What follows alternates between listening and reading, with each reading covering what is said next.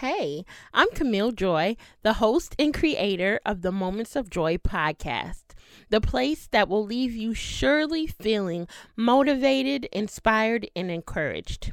Welcome to the show. I need the joy of the Lord in my heart. I need to make an exchange for my day, even start. Let your light shine all through my life. My heart is open and I am ready to receive your joy. This episode of the Moments of Joy podcast has been brought to you by Carson Aesthetics. Carson Aesthetics Premier Wellness Spa is dedicated to improving quality of life by addressing each customer's specific needs. Their trained skin therapists steer away from a one-size-fits-all method, and they take time to analyze the skin and develop the best treatment program for each individual. Using their knowledge of skin and the benefits of natural ingredients, they've developed their raw, do-it-yourself blending, where customers are not only able to learn about the benefits of natural substances, but they take an in-depth look at their own skin and develop their own skin routine. My personal favorite part of this is BC Wellness Teas. And BC Wellness Teas are wonderful loose leaf tea blends that are created locally with love and with ingredients sourced from around the world. This place is located in Milford, Connecticut, where you can check them out in person. But the best part about it is their products are available online. I'll leave the description to where you can find information about them and the link to the show. And you guys check them out. Participate and purchase BC Wellness Teas and Carson Aesthetics products. Welcome to the Moments of Joy podcast. I'm so excited today. We have a special treat with us. Pastor Christy Lyles, all the way from Plano, Texas. She is an author, she is a coach, and she is the pastor of Outpour Church. One of the pastors. Welcome to the show, Christy. How are you? I'm good. How are you? I'm doing well. Thank you so much for having me. You're welcome. As I was sharing with you before I pressed record, I just, thank you for your consistency over the years. I first heard about Pastor Christy through the GLAM conference in 2016, and just following her, she's just powerful and she's a blessing, and she's been so consistent with blessing women over the years. So I know that she's going to bless us on a podcast today. So thank you, Pastor Christy. Thank you. Thank you for being a supporter all this time. You're welcome. So on the podcast, we like to start our guests out with just sharing how they grew up so that we all can get just a full glimpse of how the Lord has been just glorified and so good in your life. So would you just share with us where you grew up, how you grew up? Sure. Yeah, so I'm actually from Washington, D.C. I grew up in the DMV area. I just moved to Dallas about 3 years ago. Okay. So I'm still pretty new to, I guess, what they call the DFW. So growing up in D.C., Maryland, my parents were very much into the church. They both were leaders in the church. My father was a deacon. My mom was a deaconess. And now, they're elders and whatnot. And so church was non-negotiable in my household, and not just church and tradition. They had church. I grew up in a deliverance ministry that flowed heavily in deliverance and the prophetic, just a very powerful upbringing when it comes to the things of God. Kind of strict. So there wasn't a lot of secular music. There wasn't any watching certain things on TV. Certain words could not be said in the house. Dating was not going to happen until they absolutely allowed you to. And so, that's how I grew up. Me and my younger brother, we grew up in a very strict environment. And not in a, crazy way where we weren't allowed to have fun. But my parents just made sure we understood that the things of God were a priority. They were active at the church, so we were there, probably 4 or 5 days out of the week. And looking back on it, I just see how much preparation the Lord was giving me then for the things that I have to do in ministry now. So I'm grateful for the upbringing. Yeah, as I was watching you, I was like, wow, just recently on YouTube. I was like, Mm-hmm. she's like a gentle giant, you know, like it I isn't appreciate just that. so effortlessly will just slay the enemy, and and don't have to really come in a way that's extra. And I like Yeah, that about you, and I thank God for you representing that, that that voice, that it doesn't yes, yeah. have to be all, extra Yeah, loud and all the time, all the time. I think Mm-hmm. that's great. And I think if that's your disposition and the presentation and personality that God's giving you, then awesome. But I Absolutely. do think that a lot of women sometimes feel that because their presentation isn't like what they already see through other ladies in ministry and even men in ministry, that disqualifies them from having an anointing and Mm-hmm. having a call. And so, what I really try to promote, especially at our church with the women, is use what God has given you. Use Amen. your oil, use your armor to do Amen. battle in the spirit. It doesn't have to sound like anybody else or look like Amen. anybody else. Mm-hmm. Oftentimes, your power is in your distinction. Mm-hmm. Yeah. And growing up as the oldest child, do you think that prepared you for leadership?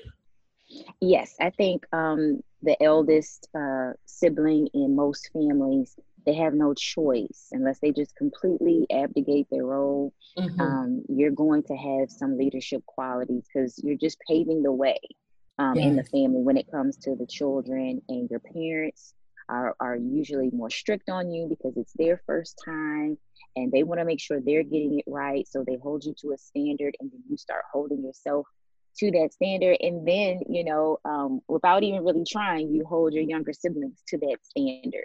Mm-hmm. So I'm grateful to be the eldest. And, I call my baby brother when he's a whole, 33 years old. And he's like, when am I not going to be a baby brother? Can I at least just be your younger brother? And I said, well, we'll think about it. But, it's Yes. just that mindset of, I'm in charge and I have to keep things together and keep order. Absolutely. And Hmm. growing up in the DMV area, did you attend school in that area as well, as far as secondary, high school, and then college? I did do high school there, and I did most of my college there because after high school, I went to community college because it just so happened that that year in September was my first year out of school. September 11th, actually, um, was the first day at my new job. Oh, Um, wow. I was planning to go to New York right after high school to be a singer and an actress. I wanted to do the whole lifestyle of an entertainer. And I had Yeah. found a great Christian college up there. So I was going to try to, do Christian college by day and, work at the record labels and whatnot in the evenings. And so that summer, I had everything prepared right before I graduated, June, July, August, I was in New York. And then September 11th happened, 9/11 happened. And I Mm-hmm. just felt when that happened that New York wasn't going to be the place for me right then at that time. So I did what Right. most people in the DC area do, get a good government job. And Yes. the seat of all the government is right there in DC. So we get good government jobs, and you make good money. And so I did that. And I only plan to do that temporarily, working at the Department of Justice and, making very good pay for how young I was. I bought a condo when I was 18 years old. So I owned real estate Wow. and had a nice car. And that, Wow. 1 year that I planned to be in the government ended up being 13 years Wow. within the government. And probably had I stayed in, I think the last time I remember calculating, I could have retired at 42, but going Wow. into the government at 17, 42 seemed like eons away. Right. And so at 30, I finally left the government. And I left the government because I thought at the time the relationship that I was in, I thought it was going to go to marriage because that's what we had discussed very seriously and making preparations for that, and it fell through. The relationship fell through after I had already given up, my good government job and things of that nature. So I had to start from scratch. And so I started working at a university, and that money was pretty, okay, but it wasn't what I was used to making because the hours were just part-time. And then that university job lost their grant that funded my position. Wow. And so I was laid off. And once I was laid off, as the dean was letting me go, I was walking out of his office and I heard the Lord clearly tell me, you'll never work another 9 to 5. Do what I told you to do. I thought I was just hearing it, because sometimes you don't know for sure. Is this in my mind that I'm thinking this, or is God really telling me this? But he was really telling me that, because I promise you, even with all of my credentials, my work experience, my degree, I could not find another job. I was getting no's from every place that I tried. I tried to go to places that I could, clearly get the job. And then I was being told, no, you're overqualified, or telling me that you're underqualified, or just pick someone else. I couldn't even get interviews. And so it took some months for me to really recognize, the Lord was serious about that. He told me, the first part of it was, you never work another 9 to 5. And he told me, do what I told you to do. So I had to really analyze what has God told me to do. And at that time, he told me to finish my master's degree and to write a book and so I was thinking, he can't have possibly shut down every other opportunity to make me do this. Right. But because I was running out of options and I was hitting walls, and my mother said, I believe the Lord is telling you to do what he told you to do. So I, started doing my schooling again to do my master's. And in the meantime, I was writing my first book, Dating with Discernment. Wow. What I had learned in that relationship that did not work out, I learned so much in that relationship. So I wrote a book about dating with discernment. And I believe that Christian women in particular, church girls, as they like to call us, have such a difficult time in the dating realm because there's a part of us that wants that good, godly man that we can go to church with, we can pray with, we have the same beliefs, the same standards, but then it doesn't seem like there are many options in that particular group. And so then we're faced with, do we date unbelievers, and do we just pray them into the church, and do we hope that they get it together at some point? And so what I learned is that the dating within the church was not much different than the dating in the world, and being just as damaging for women in their hearts. And so the Lord gave me a book, Dating with Discernment, and how to avoid counterfeits. And so that was really a large thrust in my singles ministry, especially before, I was married. I wasn't dating or anything. I was completely single. And the Lord used that singleness to birth the ministry to help women get delivered from soul ties in particular, and also to sharpen the discernment of women in learning how to recognize counterfeits when dating, so that you won't waste time, you won't waste energy, you won't waste of your heart, and you won't waste your virtue. So that's how the singles ministry that I really headed up started. It was birthed out of my own experience, my pain, my own testimony, and conquering what the enemy would have loved to use to conquer me. Wow, that's amazing. I heard you say two things. The first one was that God used your mom to push you and give you that final, do what the Lord told you to do. And Absolutely. I smiled because I went through a similar thing. My mom just spoke and was like, Camille, you need to just go to school. I kept saying I wanted to become a chef, but at the time I had children and I was like, I need to work. And she just spoke and was like, you need to just go to college and go to culinary school. And I did that. And so I just smiled at the fact that the mother's voice has so much weight on her So child's much life. power. Yes, Yeah. it can really push them into their destinies. Yeah, so much affirmation. Because what that let Absolutely. me know is that my mother believed that much in what Mhm. was in me to suggest that I chill out on trying to find the perfect job and all those other things and really focus on what God had put in me. And she was very supportive. Her, my family, my brother, and my dad were very supportive.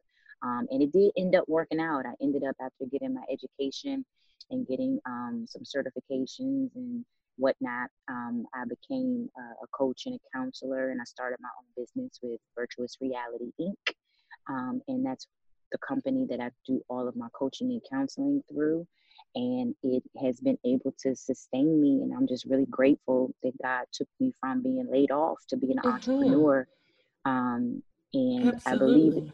that He did it because I was diligent in my working in the government for 13 years. So Mhm. He didn't just push me into my own business. I Mhm. had to earn my stripes, and I Mhm. had to go through the hard times. But when it was my turn, Mhm. He made sure that my turn was, abundant, and that though it tarried, I waited for it, and then it came, Mhm. and it surely came. Yes. And Mhm. dating with discernment is something that, single women, they want so much. But I think that the book is wonderful because it gives you the how-tos. Yes, It's so many times we hear that, oh, you need to be discerning, you need to date this way and date that way, but it's like, how am I right. supposed to do that? Tell me how. So I think Yeah, that is wonderful. That's a jewel of a topic to talk about because it can save you from so much heartache. Lord. so much heartache. It's just really preventative. And I love that you said that people always being told to use the discernment. But discernment is a tool, and it has to be sharpened. And Mhm. so, all of us have a level of discernment, but sometimes the discernment is dull.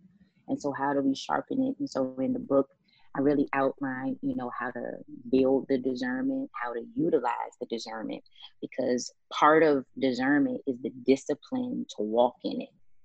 Mhm. If you can have all the discernment in the world, but if you don't have the discipline to walk in what God is showing you, walk in what God is revealing to you, if you don't have the discipline to align your actions with what the Lord has shown you, then the discernment is null and void. It has no purpose. And so I really talk about how to develop the discernment and sharpen it, but also how to discipline yourself to walk in the discernment that you have. God oftentimes shows us stuff very early. He shows Mhm. us red flags very early. We feel a little something and say, that was a little off to me, or my spirit isn't settled about this or that. But we Mhm. keep pushing and we keep going forward, hoping against hope that what our discernment is showing us is not true because we Mhm. have our desires. And I Mhm. always say, if you desire something to an unhealthy place, that the desire will dilute the discernment. And Mhm. that's how we end up in situations where deep down we knew this was not for us. We knew this person was not good for us. This person wasn't healthy for our present and would be damaging to our future, but we allow false hope and our desire to dilute our discernment. I'm writing that down. That was good. Because you can apply that to any area of your life. Every area. Wow. Desire will dilute the discernment. Wow. We have to be very careful with that, with Mhm. anything. We Every desire category. so much. Wow. And it can dilute what the Lord is truly saying and showing you. Yes, Wow. ma'am. Is what you went through in your relationship that did not work out the reason you have such a strong heart for singles? Because you're not single now. The Lord has brought you a wonderful husband that preaches alongside you, and you guys pastor the Outpour Church. um, Yes, thanks so be unto is God. yeah, so is that why your heart is so geared and Well, strong yeah, towards well, I singles? always had a heart for relationships since, Mm-hmm. even with my education, it was to be a psychologist because I love to to get into the minds of people and understand how they think and how we relate to one another as men and women. So that was always a passion of mine. And that last relationship wasn't the only time that I had encountered what I term as counterfeits. I've just seen it a lot. Not only just in my life, because I didn't date very often, but when I did date, I took it very seriously. And so I expected people in the church to take it just as seriously, because we're hearing the same word, we're reading the same Bible, we say we're serving the same God. And so I think that women had the assumption that, oh, okay, because he's a deacon, he's a minister, he's a musician at the church, we got the same pastor, or we're in the same denomination. They have a lot of assumptions that because someone has that in common with them, that their heart towards a relationship would be the same as theirs.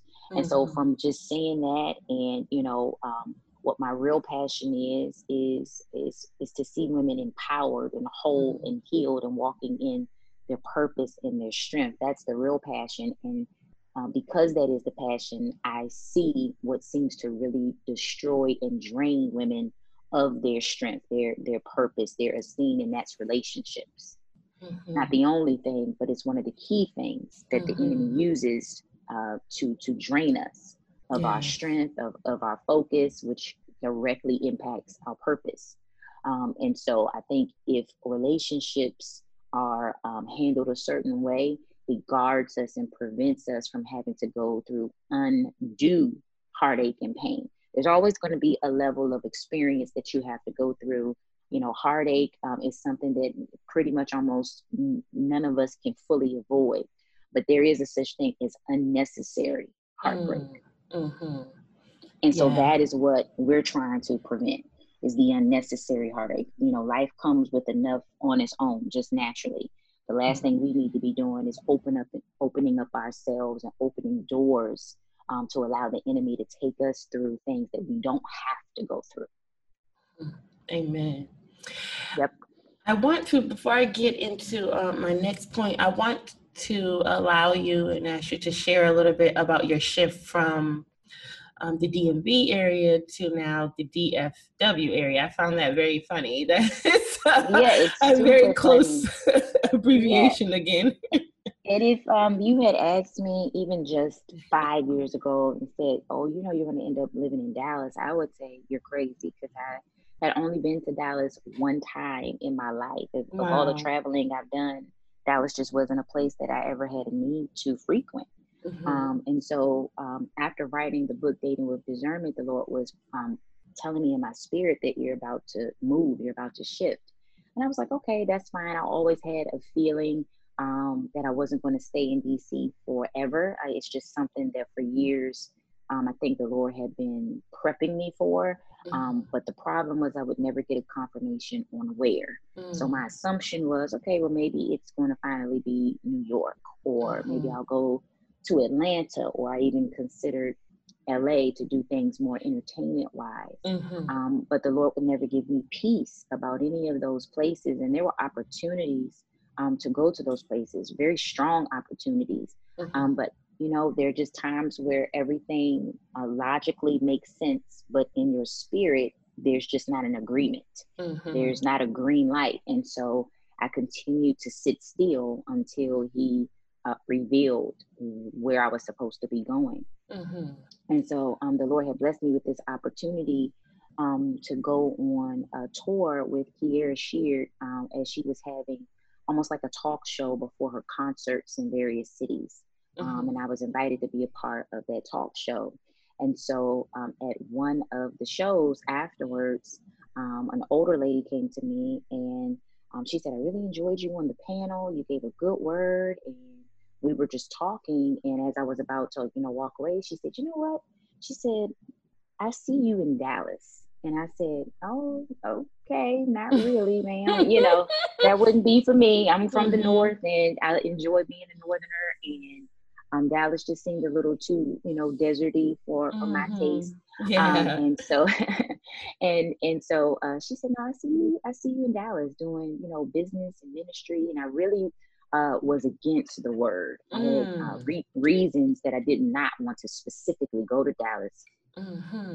You know, because there were people there that I would have probably preferred to avoid running into. And so the fact that she's picked that city of all places, I was like, no, devil, you're not going to trick me into thinking that. And I really was thinking, this is really a false word, you know. Oh, wow. And she picked up the resistance and she said, I have to just ask, you know, why are you so resistant to that? And I told her my reasons. And she said, oh, honey, don't even worry about that. She said, you're going to be so busy in business and ministry, you won't even have time to think about that. And I was like, oh, okay, you know, and I just really shrugged it off. You know, I didn't think anything of it. And I told her, maybe what you're picking up is I have a wedding to attend in Dallas next month. And maybe that's what you're picking up in the spirit. And she said, no, this has nothing to do with going to a wedding. She was very adamant. And she said, this has nothing to do with that. She said, I see you living in Dallas and doing business and ministry. And I was like, okay. You know, and afterwards I told my mom and my friends, I was like, this lady tried to tell me I'm going to Dallas. Of all places in the world, the Lord knows I would not want to go there. And so fast forward, I went to that wedding in Dallas the next month. And I stayed an extra day to go to church the next morning. And while I was in church, the Lord was ministering to me. And I felt this draw to go there. But I shrugged it off. I went back home to DMV, still shrugging it off. Still, you know, it was lingering in my spirit, but I was suppressing it because I just didn't want to go to Dallas. Yes. And so I kept suppressing it to the point where the Lord made me feel convicted about it. So I was like, oh, hey, God, I finally going to have to just pray about this. I didn't even want to pray about it. And as I continued to pray about it, the Lord was definitely confirming that's where I'm sending you. And I was shocked. I was so shocked. Wow. So I finally said, Lord, if you really want me there, then let me be there for New Year's. Like New Year's Eve, I want to cross over in Dallas because that will be my sign that that's where you have me going next in life. And sure enough, this was about December, and my dad called and said, hey, you know, you're pretty hard to pick things for Christmas. So I think, you know, you like to fly, you like to go places, just pick somewhere that you want to go. And so I said, well, I just want a ticket to Dallas. And he was like, that's it? And I was like, yeah, I just want a ticket to Dallas. He bought it that day. And sure enough, for New Year's Eve, I was right in Dallas, crossing over. And that is how I knew the Lord was very serious. And it just so happened that when I got here, a distant friend of mine, he was like, you know, I'm in Dallas. I'm like, oh yeah. And, you know, and he's like, yeah, I want to, let's go out to eat. And I was like, okay. And I was just thinking it was just on some chill mode. And I had one friend in Dallas, one female friend. And so I told her, yeah, I'm going to hang out with someone tonight. She's like, well, is it a date? And I was like, no, I don't think it's a date. I think we're just, you know, hanging out. And she's like, no, sis, I think it's a date, you know. And I was like, he never said that he liked me like that. And she said, no, I think you need to dress up. Cause I just, you know, I had on jeans. I was kind of chilling. And so, you know, right before it was time that we set to go out, I asked my now husband, but back then he was just a friend. I said, you know, is this a date or are we just hanging out? And he said, this is a date. I'm not trying to be your friend. Is that what you thought all this time? And I said, oh, I thought we were friends. And so, you know, I had to change. I had to beat the face and everything. And that date, you know, that ended up being my husband. And so, you know, life just worked out that way. I would have never thought that moving and then dating would have happened. And then we got married, you know, not long after that. And then not long into the marriage, like a year plus into the marriage, my husband was already a minister for years. But the Lord called him to pastor, which is not something he even wanted to do. But through many confirmations, the Lord was telling him that it was time. And so a year and a half into just being married, we had to open a church. The church just turned 1 year old a couple of days ago. So the process of getting here was definitely a divine thing. And so, you know, I really encourage women all the time. Don't box God in. You know, you literally have no idea where he may take you. He may allow you to meet. You know, that January when I moved to Dallas, I was still posting, you know, this is going to be the year that God's going to send the one he anointed to love you, not knowing that 6-7 months later, I was going to be married. Wow. Because God is we were good. already, friends and comfortable with each other. So it didn't take me long, Right. to really figure out that he wanted to be together. And I had confirmation in my spirit. My family agreed in their spirits. And so the rest is history, as they say. And so, be open to the Lord. You don't try to have a plan already figured out, because usually what we have planned, the Lord is going to surpass. And I really believe Wow. that's why the Bible says, that he gives us above what we could ask or think.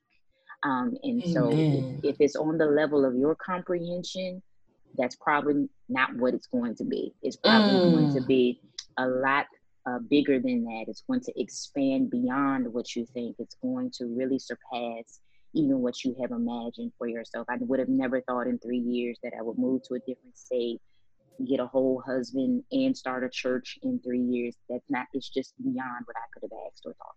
Hallelujah. Wow. So stay open. Amen. That word it's directly ministering to me, because me and my husband just moved to Houston. I know you don't know me. Yes, thank you. In a similar story, but we're from Connecticut, and the Lord just said, wow. I need you guys to go to Texas through a dream. And I brought it to my husband, and he didn't say anything at first, but he came back and he was like, all right, I trust what the Lord is telling you. Let's go. And Amen. we visited like you one time. Yeah. And then one day my husband woke up and was like, God said it's time to go. Let's go now. We've been here since August 27th, 2019. 2019. Okay, so you're still new to Texas as well. Well, I'm so glad that you were obedient, because you don't know what that obedience is going to open up for you. Yes, amen. You really don't. And that's a testament that you have a husband who trusts the God in you that much, that he would be willing to step out on faith with you. So I'm glad to see, marriages where the spouses are on one accord spiritually. Amen. And so one of the messages I saw recently, you went back to the DMV area to preach a word, and it was called Demolish the Monuments in Your Heart. I was sending it to a few of my friends, and we were all just very blessed by it. So would you expound on that a little bit? Yes. So the church here in Dallas, we decided that we wanted to take our services on tour. A lot of people come through.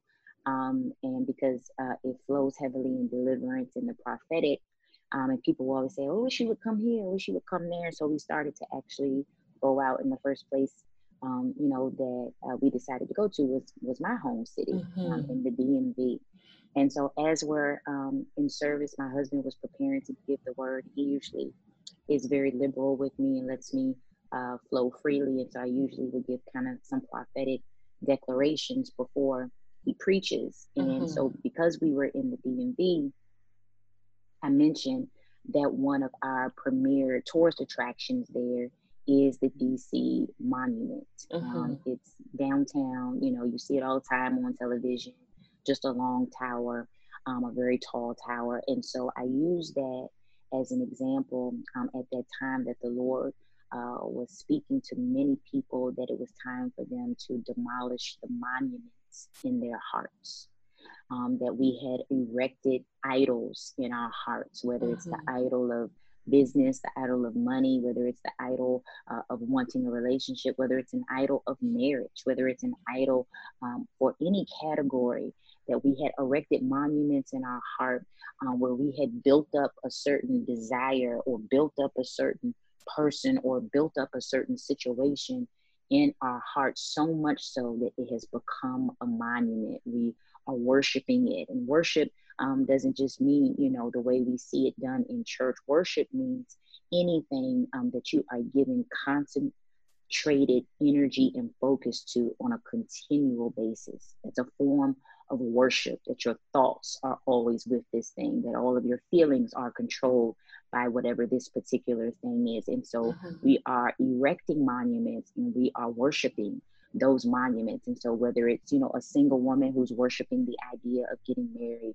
whether it's a married woman who's worshiping the idea of having children because she doesn't yet have children, if it's, a business owner, an entrepreneur who's worshiping the idea of getting rich quick, all of us have monuments in our heart. Even in ministry, you can be a pastor that's worshiping the idea of your church, having thousands and thousands of members. And so there are monuments that we have erected in our hearts, that the Lord was saying it is time to demolish them. It is time to bring the things that you have let have such a high space in your heart.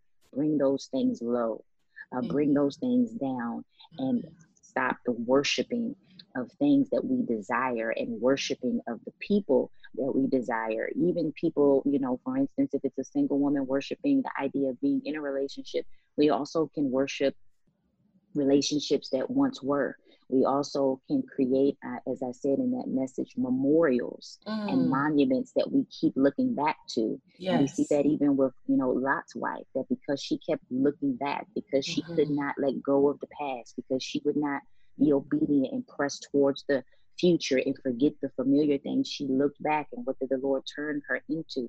He turned her into a memorial, a monument of her past.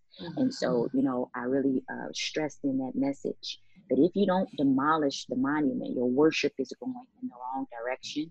Yes. So God is seeing you as being in idolatry, and he cannot bless us while we are idolizing other things in people other than him, and that we ourselves become a memorial where we can't move forward. We become stagnant. We become a statue because we are memorializing the past to the point where we created a monument. And the Lord will allow us to be that memorial if we're not careful, if we do not let go of the things and the people that we erected as monuments in our hearts. And so I use that monument as an example to demonstrate that point and that principle, that we have to be careful of idolatry, because we serve a jealous God. Absolutely. And he won't allow what we want for our future. He won't allow who we want for our future. He won't allow what we are still mourning over in our past, or who we lost in our past. Even though he understands it, it does not negate that he is still a jealous and zealous God for his people, and he will not have any other gods before him. He will not have any other monuments before him, and he will not allow us to continue to keep those things and people as monuments without us risking the chance of becoming a memorial ourselves. The Lord will say, since the past means so much to you, I'll keep you stationary until you're ready to move forward. My God. Wow. Absolutely. That is so powerful. Yes, which is why I wanted you to share that. That is so powerful. Oh man. When I got here to Texas at the top of the year, I was having such a problem. And I kept on looking back and saying, oh, I'm so homesick. Every other day I was talking to my mom saying I'm homesick, because I was all on Facebook, and the Lord shut it down. He was like, you take that Facebook down. He had me off of Facebook for 4 months. And he was like, you look where you are. You're in the promise. Open your eyes, Wow. So that really resonated with me. And I think, anytime you're coming out of one place to get to the next place, that middle zone is called the wilderness. And it's called the wilderness for a reason. It's a wilderness because we don't know what's coming next. We're not familiar with the current surroundings. We've never been in certain situations before. So it feels like we're just out in the wild with no direction, with no compass.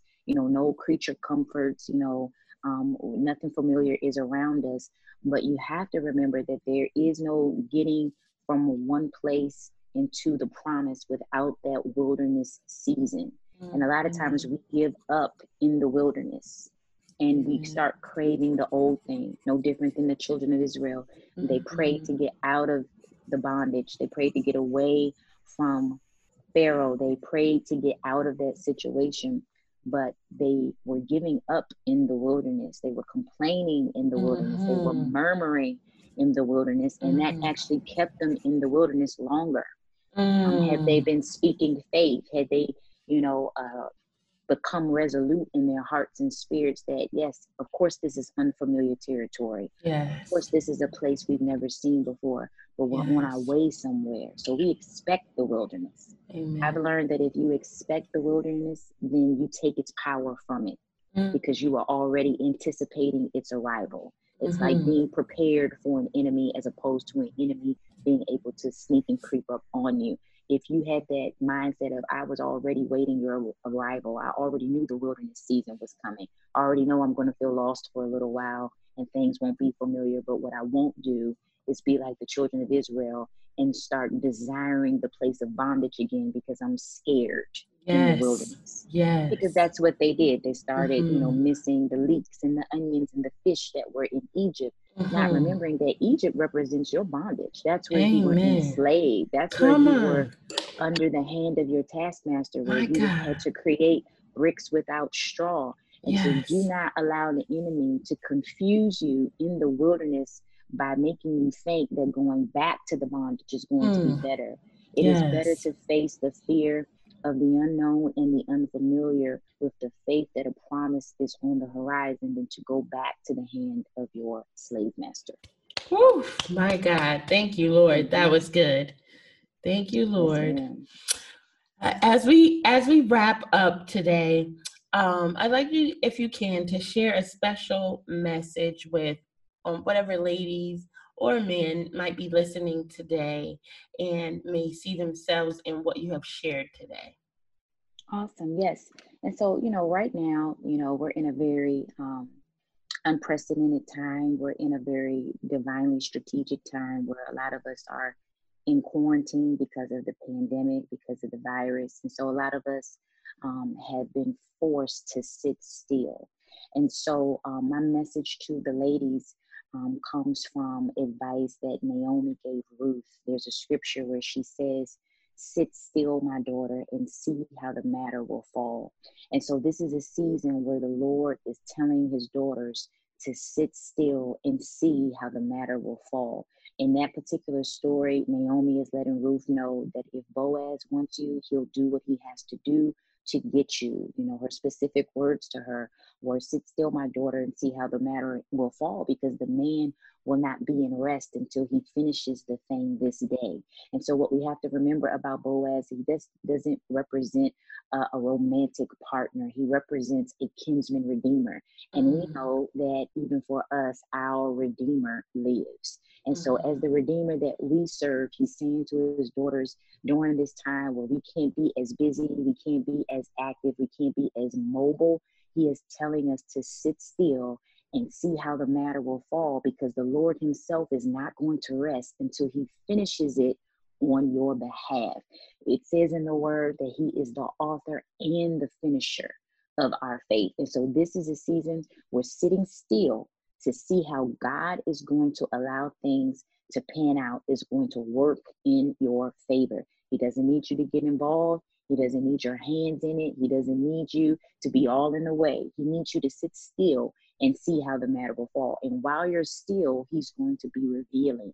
He's going to reveal what that relationship really is about by you being still. He's going to handle the matter for you because you're no longer in the way. Sit still and see how that job situation is going to pan out. Sit still and see what is going to happen with that ministry that's inside of you. Sit still and write that book, and the Lord will handle how you get the audience and how you get, the following and how you do the marketing. You have to sit still sometimes to see how the matter will fall. And while you're sitting still, it may seem like nothing's happening, but what's happening behind the scenes is your Redeemer is handling business on your behalf. While Ruth was sitting still to see how the matter will fall, Boaz was behind the scenes doing what he needed to do spiritually, doing what he needed to do legally to obtain her. And that is what God is doing for many of us while we're quarantined and while we have to sit still, is he is behind the scenes making spiritual maneuvers on our behalf. He's handling legal situations on our behalf. He's arranging divine connections and marriages on our behalf. He is bringing things together for our businesses and our ministries on our behalf, because in the sitting still, we show that we trust him to do what he said he is going to do, which is begin the good thing in us and finish it. And so that's my word of encouragement to all the ladies right now, because that applies to all of us across the board, whether you're single, whether you're married, whether you're a mother, whether you're childless, whether you have a job, whether you don't have a job, whatever your situation, even in your health, mentally, emotionally, and definitely right now physically, is to sit still and see how the matter will fall. Do not allow the pandemic to cause you to panic, because when you're in panic mode, you're moving, you're going fast, you're anxious, and you're making maneuvers out of a place of worry, not faith. And when we make maneuvers out of worry and fear, all right, it produces the fruit after its own kind. You know, fear produces a certain fruit. Anxiety produces a certain fruit. You being afraid of the unknown, it produces a certain fruit. And faith produces a certain fruit. Faith produces favor, because the Lord, he is complimented by our faith. It does his heart well to see that his daughters trust him, believe in him, and have faith in who he is and his power. The Bible says that we have to come to him and we have to know that he is God and that he is a rewarder of them that diligently seek him. And so my word of encouragement is to sit still and seek the Father. And while you are seeking him, he is arranging things on your behalf behind the scenes. Amen. I receive it. I could just almost see people crying just listening to you. I know that the listeners who come on are just, they're going to be blessed and transformed by this word that is on time. Really hope that touches somebody, that sitting still is not a bad thing in this season. This is a season, I've said this several times during all of this, that we're not in quarantine, we're in consecration. Yes, my God. And because we're in consecration, we're using this time to pray that we normally don't have, to write, to read, to worship on a different level than we normally have, because we have the time. And there's no way that we could steep in the things of God this long and not come out on a whole different level, with a new power, with a greater anointing, with divine strategy, with ideas. And so, you know, get excited in this season that while God has you sitting still, that when you finally can be mobile, he's going to allow you to run to the things in your destiny and have good success. Amen. Thank you so much. Thank you so much for all that you poured out today. Where can people find you on social media and through your businesses if they want to get in touch with you? Yes, you can follow me on Instagram. That's my main social media page at Christy Lyles. I'm also on Facebook at Christy Butler Lyles. And also on Facebook, I have a private group called Virtuous Reality Life Class. And it's just a group for women. And we talk about all things: singleness, marriage preparation, purpose, entrepreneurship. You know, we talk about deliverance. You know, I give a lot of prophetic words on that particular group. So try to find that on Facebook. And you can always go to my website at www.christylyles.com. That's where you can schedule counseling sessions. I have things that you can purchase, courses that you can purchase, books that you can purchase. So ChristyLyles.com is the main place to go. What's the name of that Facebook group again? Virtual Reality? Virtuous Reality Life Class. Okay. Amen. Well, thank you so much again for joining us today on the Moments of Joy podcast. Don't forget, episodes are released every Wednesday, and always remember that you have the option to choose joy. God bless. Bye-bye.